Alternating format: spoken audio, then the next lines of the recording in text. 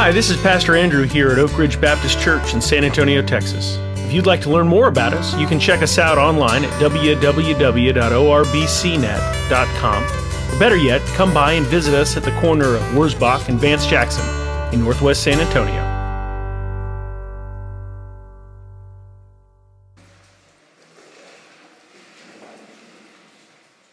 We're going to read the whole book of Philemon today, okay? Okay, let's read.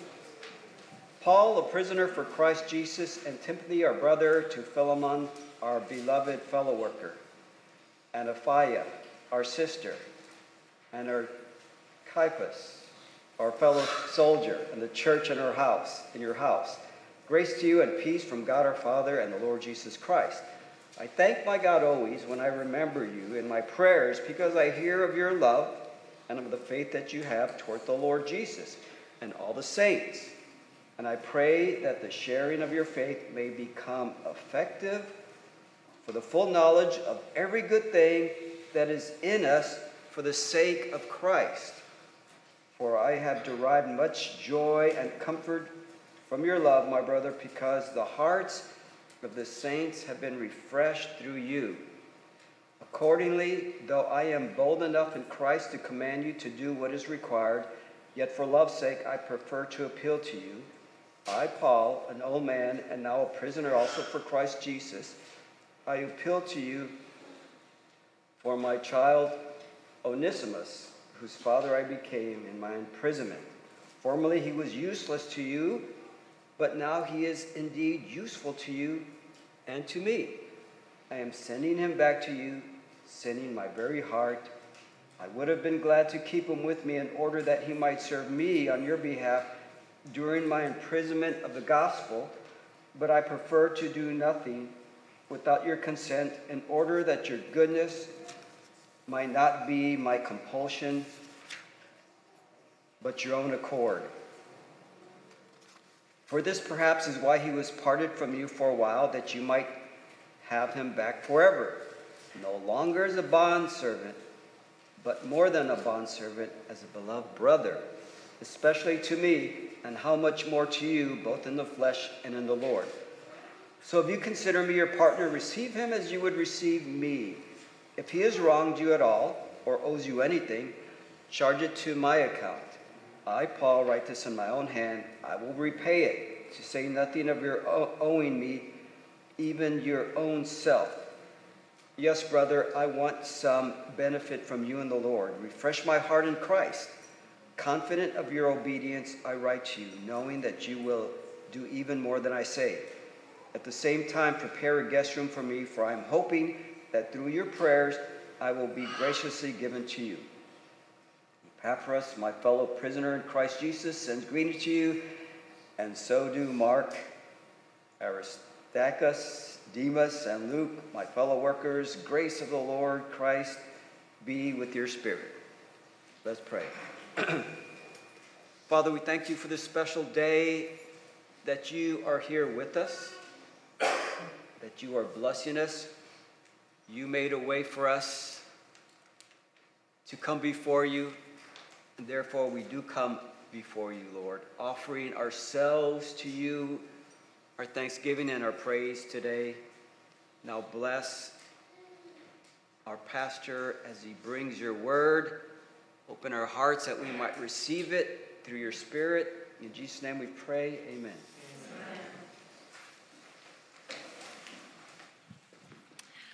At this time, if our little kids would go out with Miss Sharon, she's going to take you guys over to Children's Church.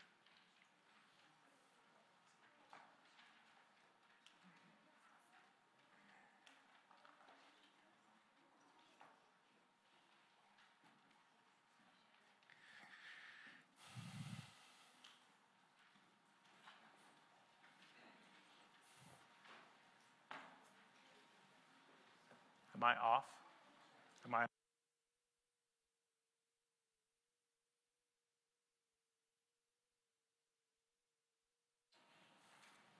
think my batteries are running low. That's okay. Y'all pray with me now. Dear Lord, God, I thank you for this day. And I thank you for the opportunity to worship with all of the people in this room today. God, I ask that you would be with us this morning, that you would open the ears of those who are here as you open my mouth. God, that you would speak through me, and that only your word would be spoken and only your word would be heard, that the faith of the people here would not rest on the follies of man, but on the word of God. Lord, I ask these things in the strong name of your Son, Jesus. Amen. Have you ever had one of those moments in your life where your perspective shifts, where you thought you were looking at things one way, and then all of a sudden, with almost vertigo, you begin to look at the situation from a different perspective? It's like one of those illusion pictures where one way it's like an old lady or the other way it's like a young woman, and the way you see it's supposed to tell you something about yourself. I don't know how that works. But I do know that there is this kind of vertigo-inducing moment when you realize, is it one way? Is it another way? Is it a deer? Is it a duck? I don't know. I had one of those moments this week. I had the privilege of participating with San Antonio Baptist Association. I got to go to this pastors' conference. We're hosting a group of Arabic pastors from across North America. So we have guys that are in Canada and in the United States from all over. We had folks from Ottawa and New York and Queens and all over the place over at San Antonio Baptist Association. We fed them, put them up in hotels, and given them an opportunity to have just a time of rest. As you can imagine, being a pastor in the Arabic community is pretty stressful. And so in the process of ministering to these guys, I was given the opportunity to just bring a word of encouragement to them. And I did for them what I do kind of normally, which is beforehand, I go around the room and I shake hands and introduce myself. And as I try to introduce myself to people, I try to greet them in their own language. That's a thing that I try to do. I've learned it from doing mission work. And thankfully, I have several phrases of Arabic.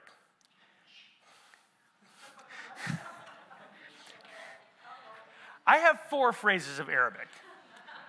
I can use 3 of them. One of them's from a completely different context. And so I would go around the room and I'd greet people and I would say sabah al-khir, which means good morning. And they would say, oh, you speak Arabic? And I'd be like, no, ana ba'rif shwiyat Arabi, which is the equivalent of saying like, no, this is the only Arabic I speak, guys. And they'd say, oh, how did you learn how to speak Arabic? And I'd be like, well, and they're like, were you in the Middle East? I was like, yeah, I kind of was. They were like, oh, were you doing ministry in the Middle East? I was like, not really.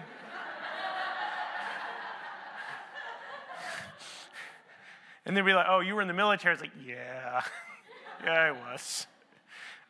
And so one of the women that I was talking to said, oh, well, where were you in the Middle East? I was like, well, I was in Iraq.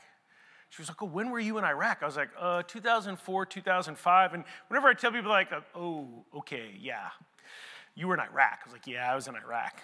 She says, you need to talk to my husband. My husband was in Iraq in 2004 and 2005. Now, at that point, I'm kind of like, oh, okay. I didn't have a great time in Iraq in 2004, 2005.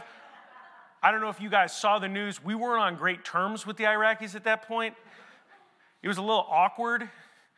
So he comes up and we started talking and we started doing the thing that where you start talking about the places you were. It's like, oh, where were you? It's like, well, I was in Baghdad and I was in, I was in Ramadi and I was in Fallujah and I was in Al-Qaim. And he's like, oh, I was in Baghdad.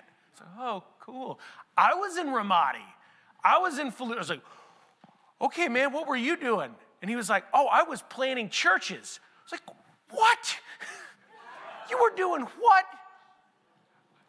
This guy was planting churches and doing ministry in Ramadi, Iraq in 2004, 2005. Just to put it in perspective, I couldn't go into Ramadi in 2004, 2005 unless I was in a tank. And this guy was building house churches and doing ministry. And just like that, my perspective shifted, both on what it meant in my own mind to be a bad dude, because I kind of thought I was a bad dude, but not as bad as this guy. This guy was out taking more risks, and he was doing it for a more righteous purpose. This man was out doing, in some sense, what I felt like I should have been doing. And when that shift happened, it brought back to me a lot of incredibly strong emotions. Emotions of guilt at things that I had done, and issues of anger as I remembered friends of mine that had died. And so it put me in this really strange emotional position as we began to worship.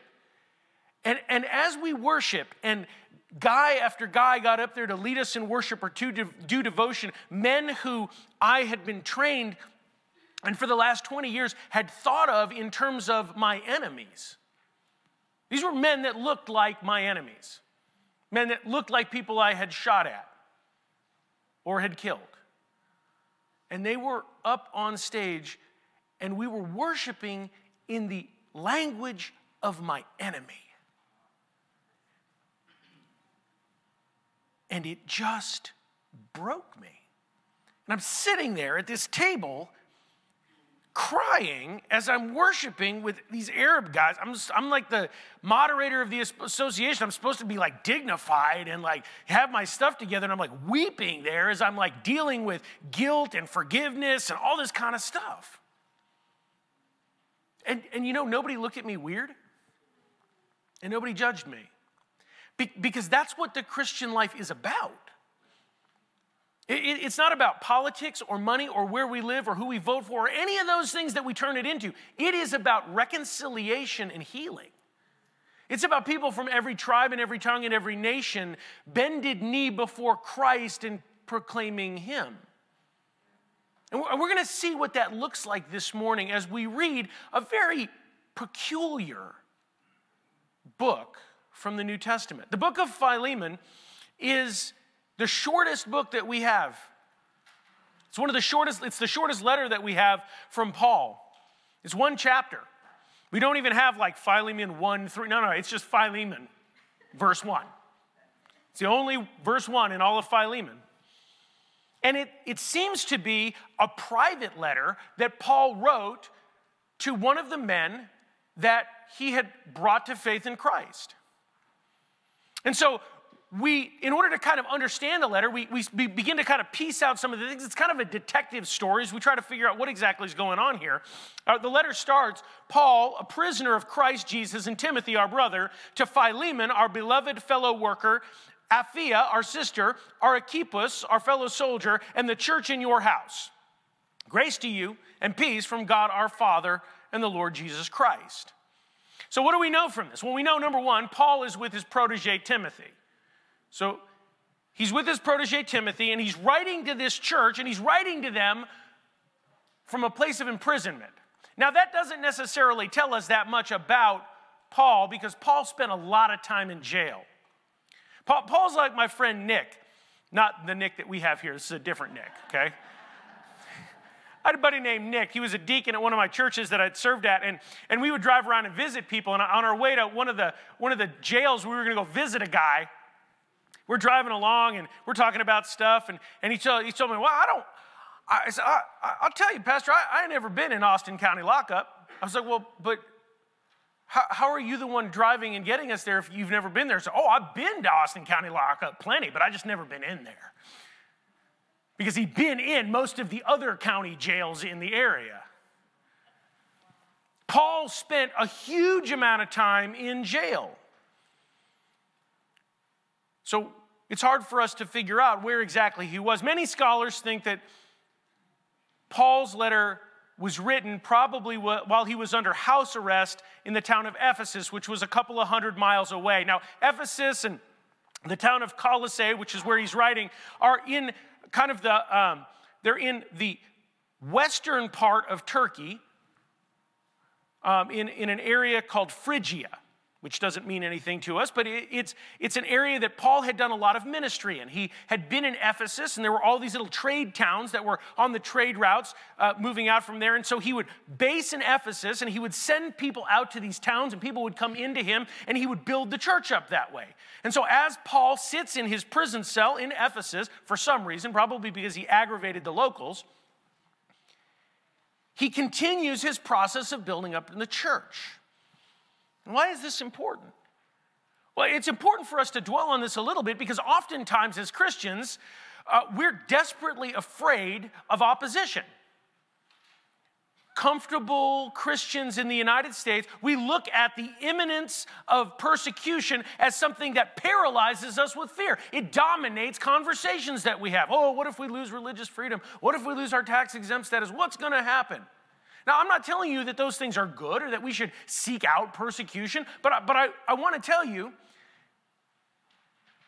that lots of Christians have endured lots of persecution and the gospel still moves forward. I'm constantly reminded of this as I think of my friend in Cuba who is a pastor in Cuba. And as we're going through the security process to get into Cuba, I have a religious visa. The Cuban government has said, yes, Andrew, it's okay for you to come here and tell people about Jesus. And I'm still nervous as I'm going through and talking to the secret police. Now, they're not really secret. The guy's wearing a suit and he's asking me questions and we're in a locked room, okay? So he's not that secret.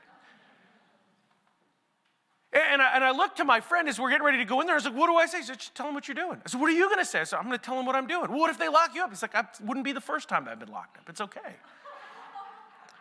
we're talking about Cuban jail.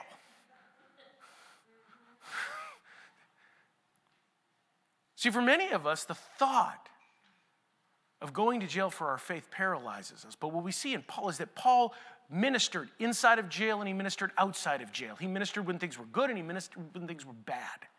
His situation did not dictate his ministry. So what does he take this opportunity to tell? Well, he's addressing this man that he spoke to in the town of Colossae. And what is he saying to him? He says, well, I thank my God always when I remember you in my prayer, because I hear of your love and the faith that you have towards the Lord Jesus and all the saints. And I pray that the sharing of your faith may become effective for the full knowledge of every good thing that is in us, for the sake of Christ. For I have derived much joy and comfort from your love, my brother, because the hearts of the saints have been refreshed through you. Now, that is probably one of the most complicated Greek sentences in the New Testament. Okay? And Greek is a complex language. There's all kind of modifiers in there. And it could take an entire sermon to piece out just this one verse. But the upshot of this verse is Paul is praising Philemon, for his continued work in the church in Colossae. Philemon is a pillar of the church. He is a wealthy man who has a large house. The church meets in his house. He cares for people there. He is a good man. He's a pillar of the church. And his service to the church in Colossae has not only helped the people there, but it's also encouraged Paul as he sits in prison. And so he wants to encourage Philemon. He wants him to know that God's church is built through love and it's maintained through service, and that his actions have influence far beyond what he thinks that they might. But with so many things that Paul says, there's a catch to this. And as Philemon is reading this, and probably out loud in his house, he's got to be thinking like, oh, cool, this is a lot of really nice stuff about me. You ever got one of those letters where somebody says a bunch of stuff and you're waiting for the but? You're like, but, or where's the ask? If I ever come up to you and put my arm over your shoulder, I'm like, you're looking so pretty today. Get ready, because I'm about to ask you for something. That's right. Linda knows. So does Lolita. Marty knows all the time, okay?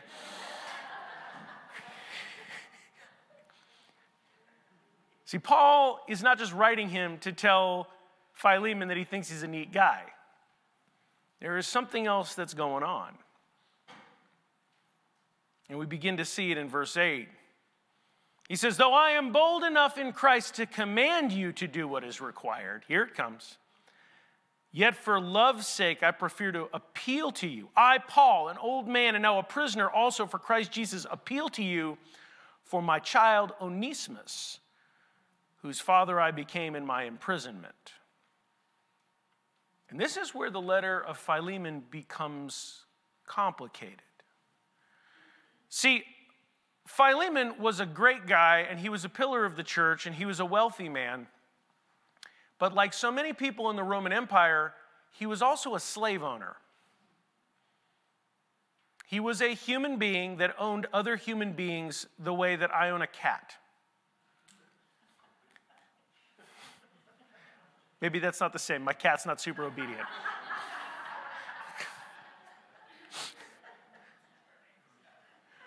But the fact that he owned another person and the fact that he participated in slavery gives this letter all kinds of overtones with regard to social justice that, if we're not careful, derail us from what the letter is actually about. And before we can talk about that, we've got to talk about Roman slavery. So often when we talk about the book of Philemon, we're told, well, Roman slavery wasn't like slavery in the South.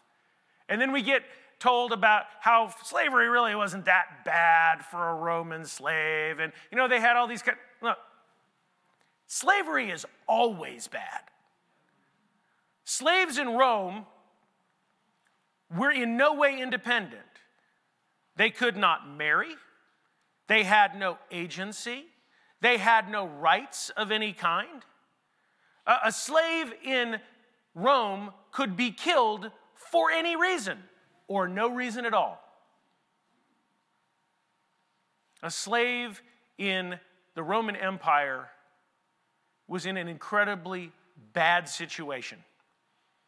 And the fact that there were some good masters or kind masters or masters who did not abuse their slaves does not make Roman slavery somehow different from slavery in the American South.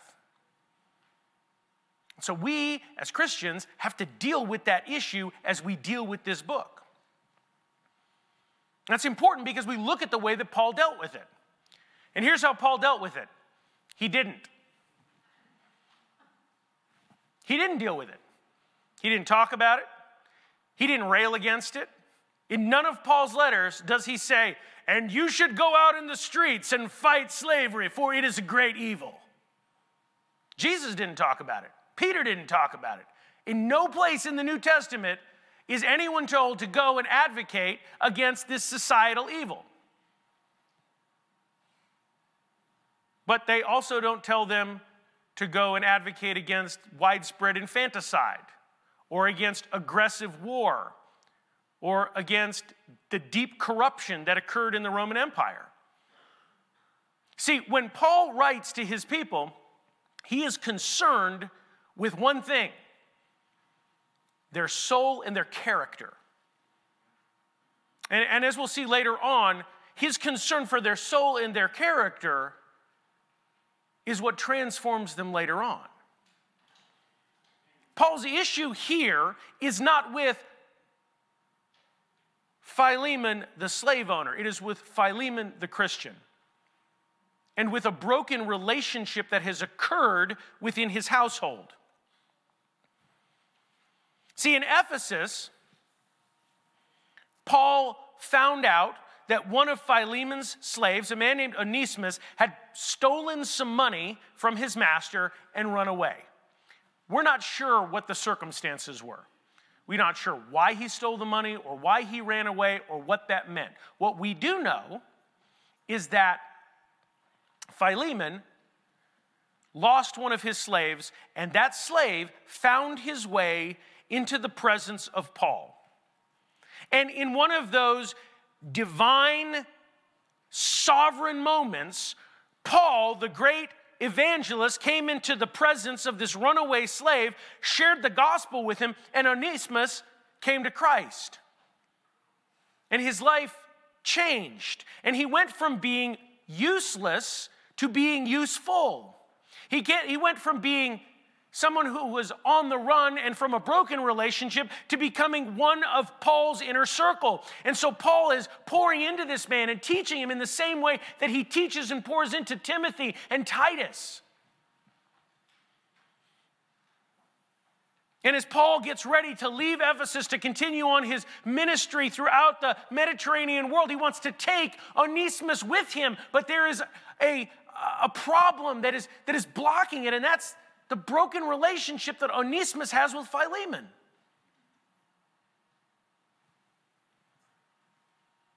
And so Paul asks Onesimus to do the unthinkable. Go back to your master and make peace with him. Now, as a runaway slave, Onesimus has no legal status. He can be stopped for any reason. Like most slave societies, the Roman Empire took a dim view on runaway slaves and rebellious slaves. This wasn't a time when they would show any mercy at all. To kind of see how they deal with slave uprisings, you go back and watch the movie Spartacus. It's great, right? Spartacus with, who's that guy with the dimply chin? What was his name? Kirk Douglas? Yeah, man, that guy, he was a good-looking dude, right? And he's up there, and he's like, I'm Spartacus. No, I'm Spartacus. But the upshot is they crucified all of them. That's what Onesimus has to look forward to when he goes back to Philemon. Paul says, you need to go back and you need to go make peace with this man. And we don't know what Paul said to Onesimus. We don't know what happened on that end. We don't know how that went down, but we do know that Paul sent him with a letter, the letter of Philemon. So before Paul can really use Onesimus, he's got to repair the relationship because ministry and service in the kingdom requires healing of broken relationships. Brothers and sisters, all of us live within this web of relationships. Most of them are strained or broken. If we're honest, our families, our marriages, relationships within this church, all of them are marked by tension, by unforgiven offenses, unconfronted problems. You know how I know? Because everybody tells me about them. Yeah. Everybody tells their pastor, which means that I know about everything. And that's not great. That's like I'm at the center of this web of broken stuff. And everybody's like, if somebody has a problem, they have a problem with their brother, so they come to me, they're like, do you know what so-and-so? I'm like, have you talked to them about it? No. Why not? Well, I don't know. They'd rather talk to you about it. Everybody is in the middle of one of these things. But Paul knows that ministry can't continue, especially his ministry to this area around Colossae, if he's got in his care and in his keeping somebody who everybody in Colossae knows ran away and broke the law. Everybody knows has this broken relationship with the pillar of the church. He's like, you have to go back and you've got to fix this. You got to make this right. And I'm going to send you a letter and you can go back and you can do it. This is what Paul tells Philemon. He says, for this perhaps is why he was parted from you for a while, that you might have him back forever, no longer as a bondservant, but more than a bondservant, as a beloved brother, especially to me, but now much more to you, both in the flesh and in the Lord. See, the first thing that he addresses with Philemon as he's trying to deal with this issue of broken relationship is he's saying, look, this isn't about the theft or the runaway. This is about God's plan. You can look at this as a tragedy. You can look at this as brokenness, or you can look at this as the path that it took for Onesimus to come to Christ. Because now he is so much more than a slave. When he left, he was just your property. Now he's your brother. Do we begin to see how Paul addresses issues of social injustice and social problems? He doesn't address them by marching in the streets. He addresses them one relationship at a time.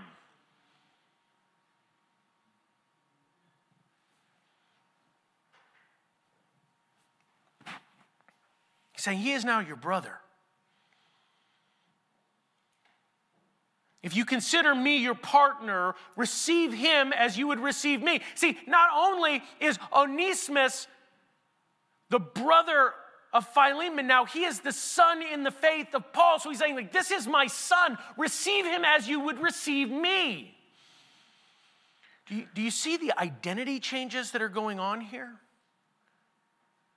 People who were enemies and debtors and slaves are now brothers and sons and fellow Christians. Does that sound like anything to you? It should sound like the gospel, because that's what the gospel is. See, Paul is using the gospel to repair the relationship between Philemon and Onesimus, because that's how all relationships have to be healed. As much as I would love to just forget about the things that have happened to me, I don't have it within me to be able to do that. I still have a picture on my computer of one of my friends from IOC laying on the ground as he bleeds out, and all of his guys gathered around him because a sniper shot him as he came through a door.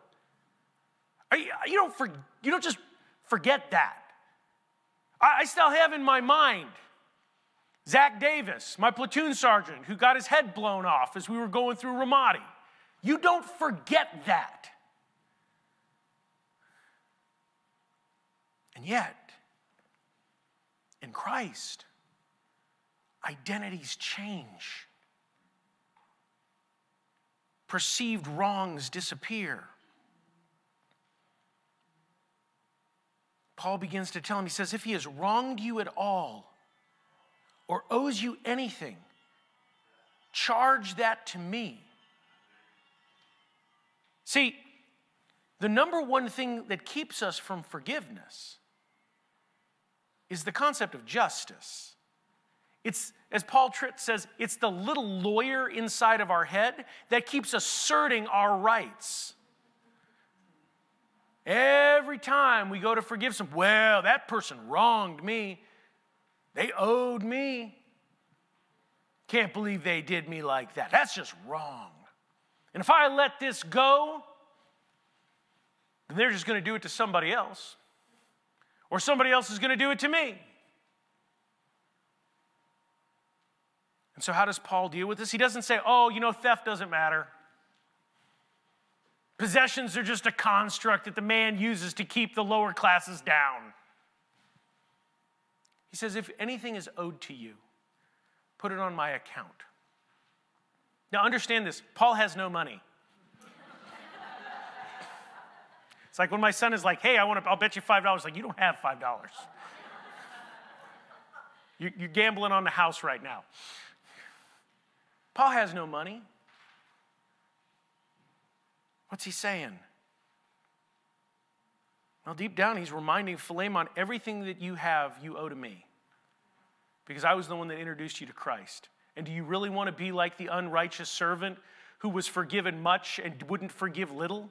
Is that really who you want to be, Philemon? I just said all these really nice things about you that are true, but are you really is that the testimony you're really going to give to the people around you? That you're going to take this poor man that came to Christ and you're going to demand the last penny from him?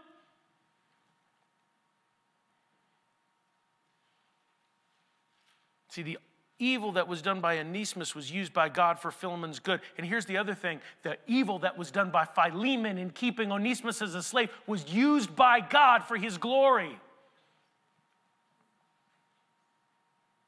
See, all of us sin. All of us fall short of the glory of God. Every single one of us is complicit in the broken relationships that we find ourselves in the midst of. I can sit in front of my Arab pastor friends and think about all of the bad things that they did to me, but at the end of the day, I also have to think about all of the terrible things that I did to them and to their countrymen. I have to come to grips with my own sin and realize that just as God has forgiven me for the things that I have done, He has forgiven them for the things that they have done. That's the great exchange. And that's the key to forgiveness. See, Paul is encouraging Philemon to forgive Onesimus by giving up his claim to what he feels is owed to him. His honor, his money, his possessions. Paul's saying none of that matters because you belong to somebody else and it all belongs to him anyway.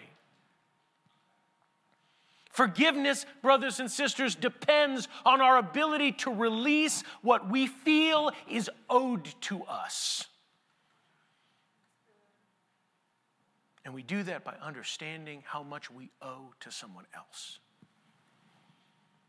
So Paul wants Philemon to forgive Onesimus and to release him from slavery because Philemon has been forgiven of his sins and he's been freed from slavery to sin. This isn't about owners and slaves or sinners and the aggrieved. This is about two sinners coming before the presence of God seeking reconciliation and friendship together.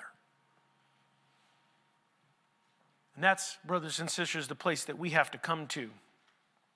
See, forgiveness begins when we place our charges, when we place those sins that have been committed against us, when we place them on God's account.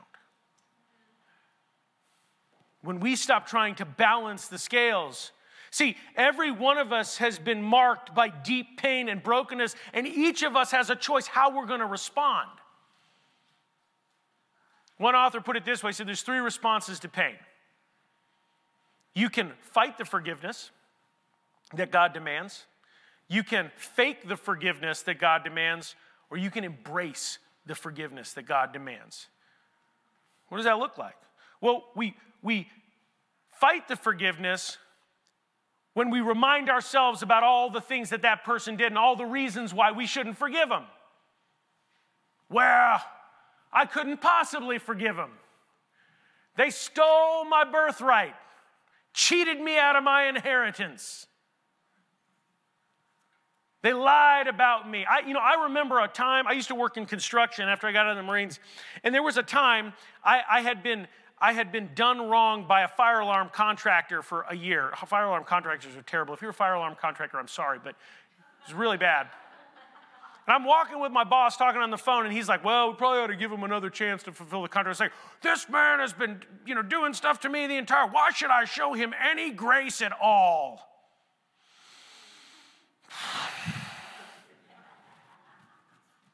It was one of those moments that sticks out in my mind. See, all of us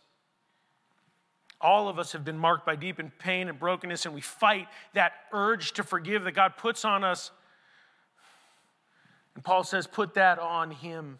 But see, some of us don't fight it. Some of us feign forgiveness. We fake it when we don't talk about it. Right? When we take the offense and we ball it up into a little ball and we push it way down deep. I knew a guy who said, yeah, take that, ball it up, put it way down deep. When it hurts, that's how you know it's working. And we think, well, I'll just hide it away in here and nobody will ever see it. Who are you fooling? Wait until the next time somebody does something to you and see what happens. It'll all come gushing out of you. It's like one of those, you ever have one of those nice yellow sponges? We get those. I love those. Those are really good for like washing stuff. And it'll be on the counter, and then you pick it up and you squeeze it, and all the garbage that you've been wiping up, it's nice and yellow on the outside, and then all this goop comes out of it. That's what pressure does to us. All of the stuff that we think that nobody knows about, all of the offenses and the pain that we feel like we've pushed down deep where nobody can see it, man, it comes out. You leave your underwear on the floor. Next thing you know, your wife's talking about divorcing you. Where did this even come from? I'm such a good guy. No, you ain't. She just hasn't told you.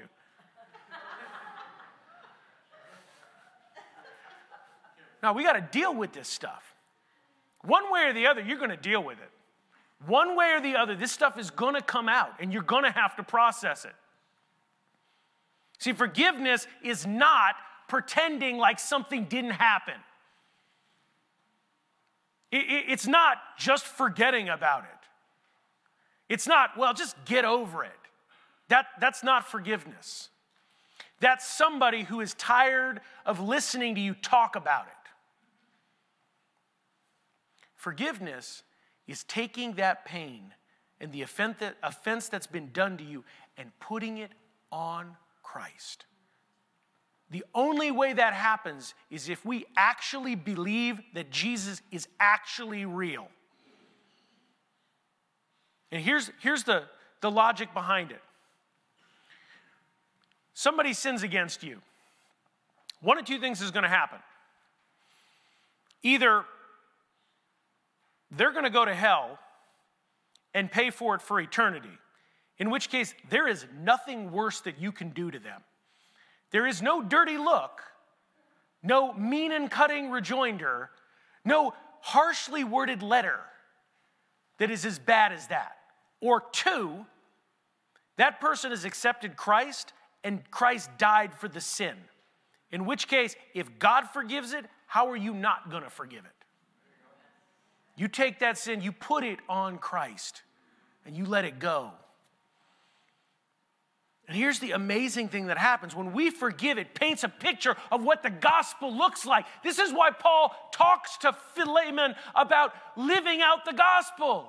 He's trying to get across to him that the gospel is about more than the things that you say. It's about the life that you live.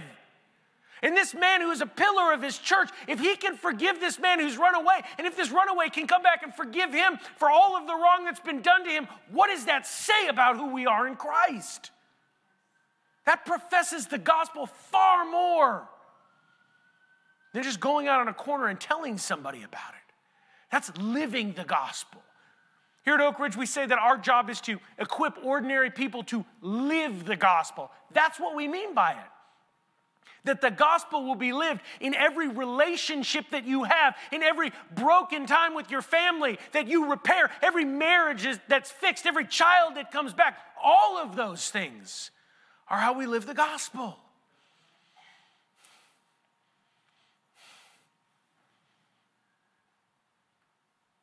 But see, when we forgive, we do something else. When we forgive, we free the gospel from our bitterness, and we allow God to use it in amazing ways for his kingdom.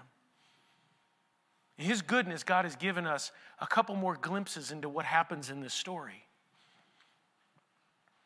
Onesimus went home, and somehow and in some way they reconciled.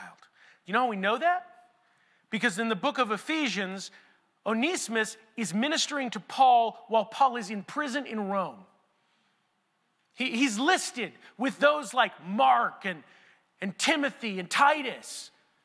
Somehow that relationship, and in the goodness and the transformative power of God, this relationship with these two men who have a bridge that is a gap that's unbridgeable, these men are healed. But the story doesn't end there either.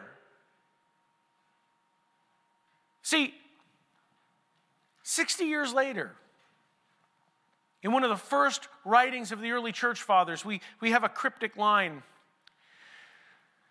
Ignatius, one of the great fathers of the early church, was on his way to Rome to be martyred.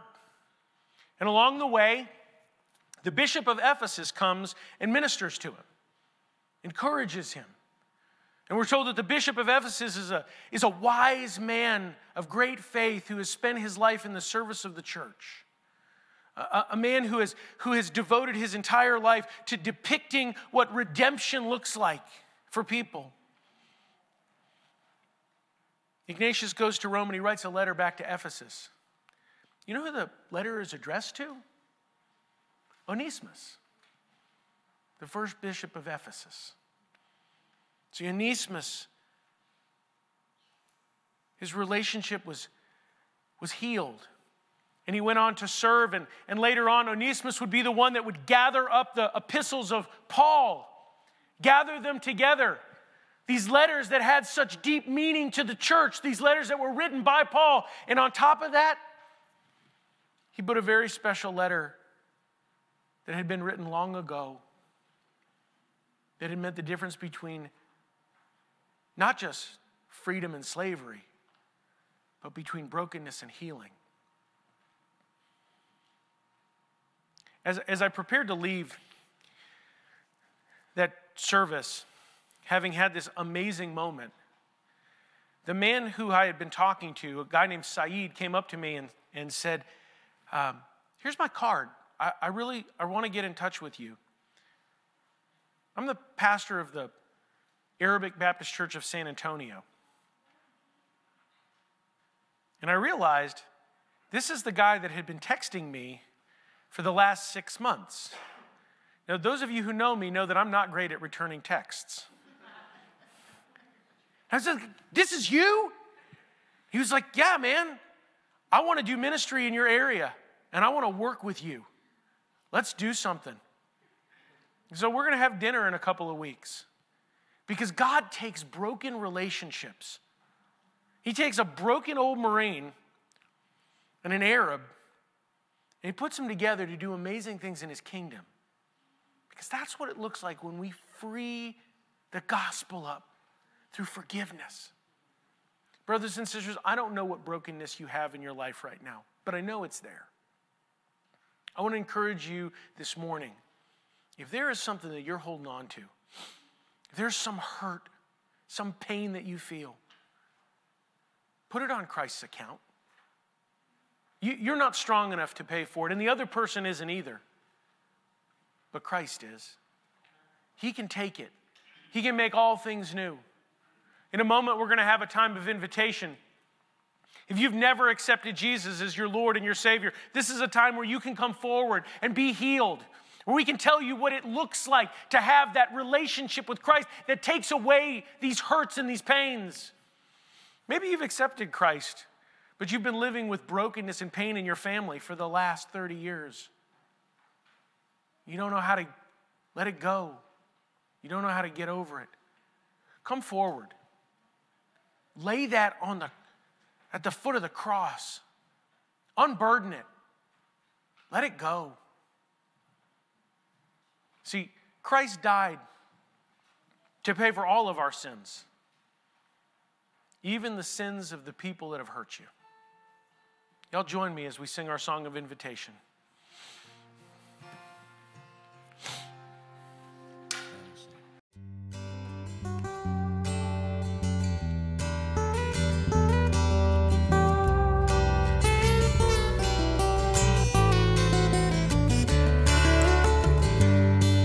Thanks for listening to this sermon, part of the teaching ministry at Oak Ridge Baptist Church. If you'd like more information about Oak Ridge, you can go to www.orbcnet.com.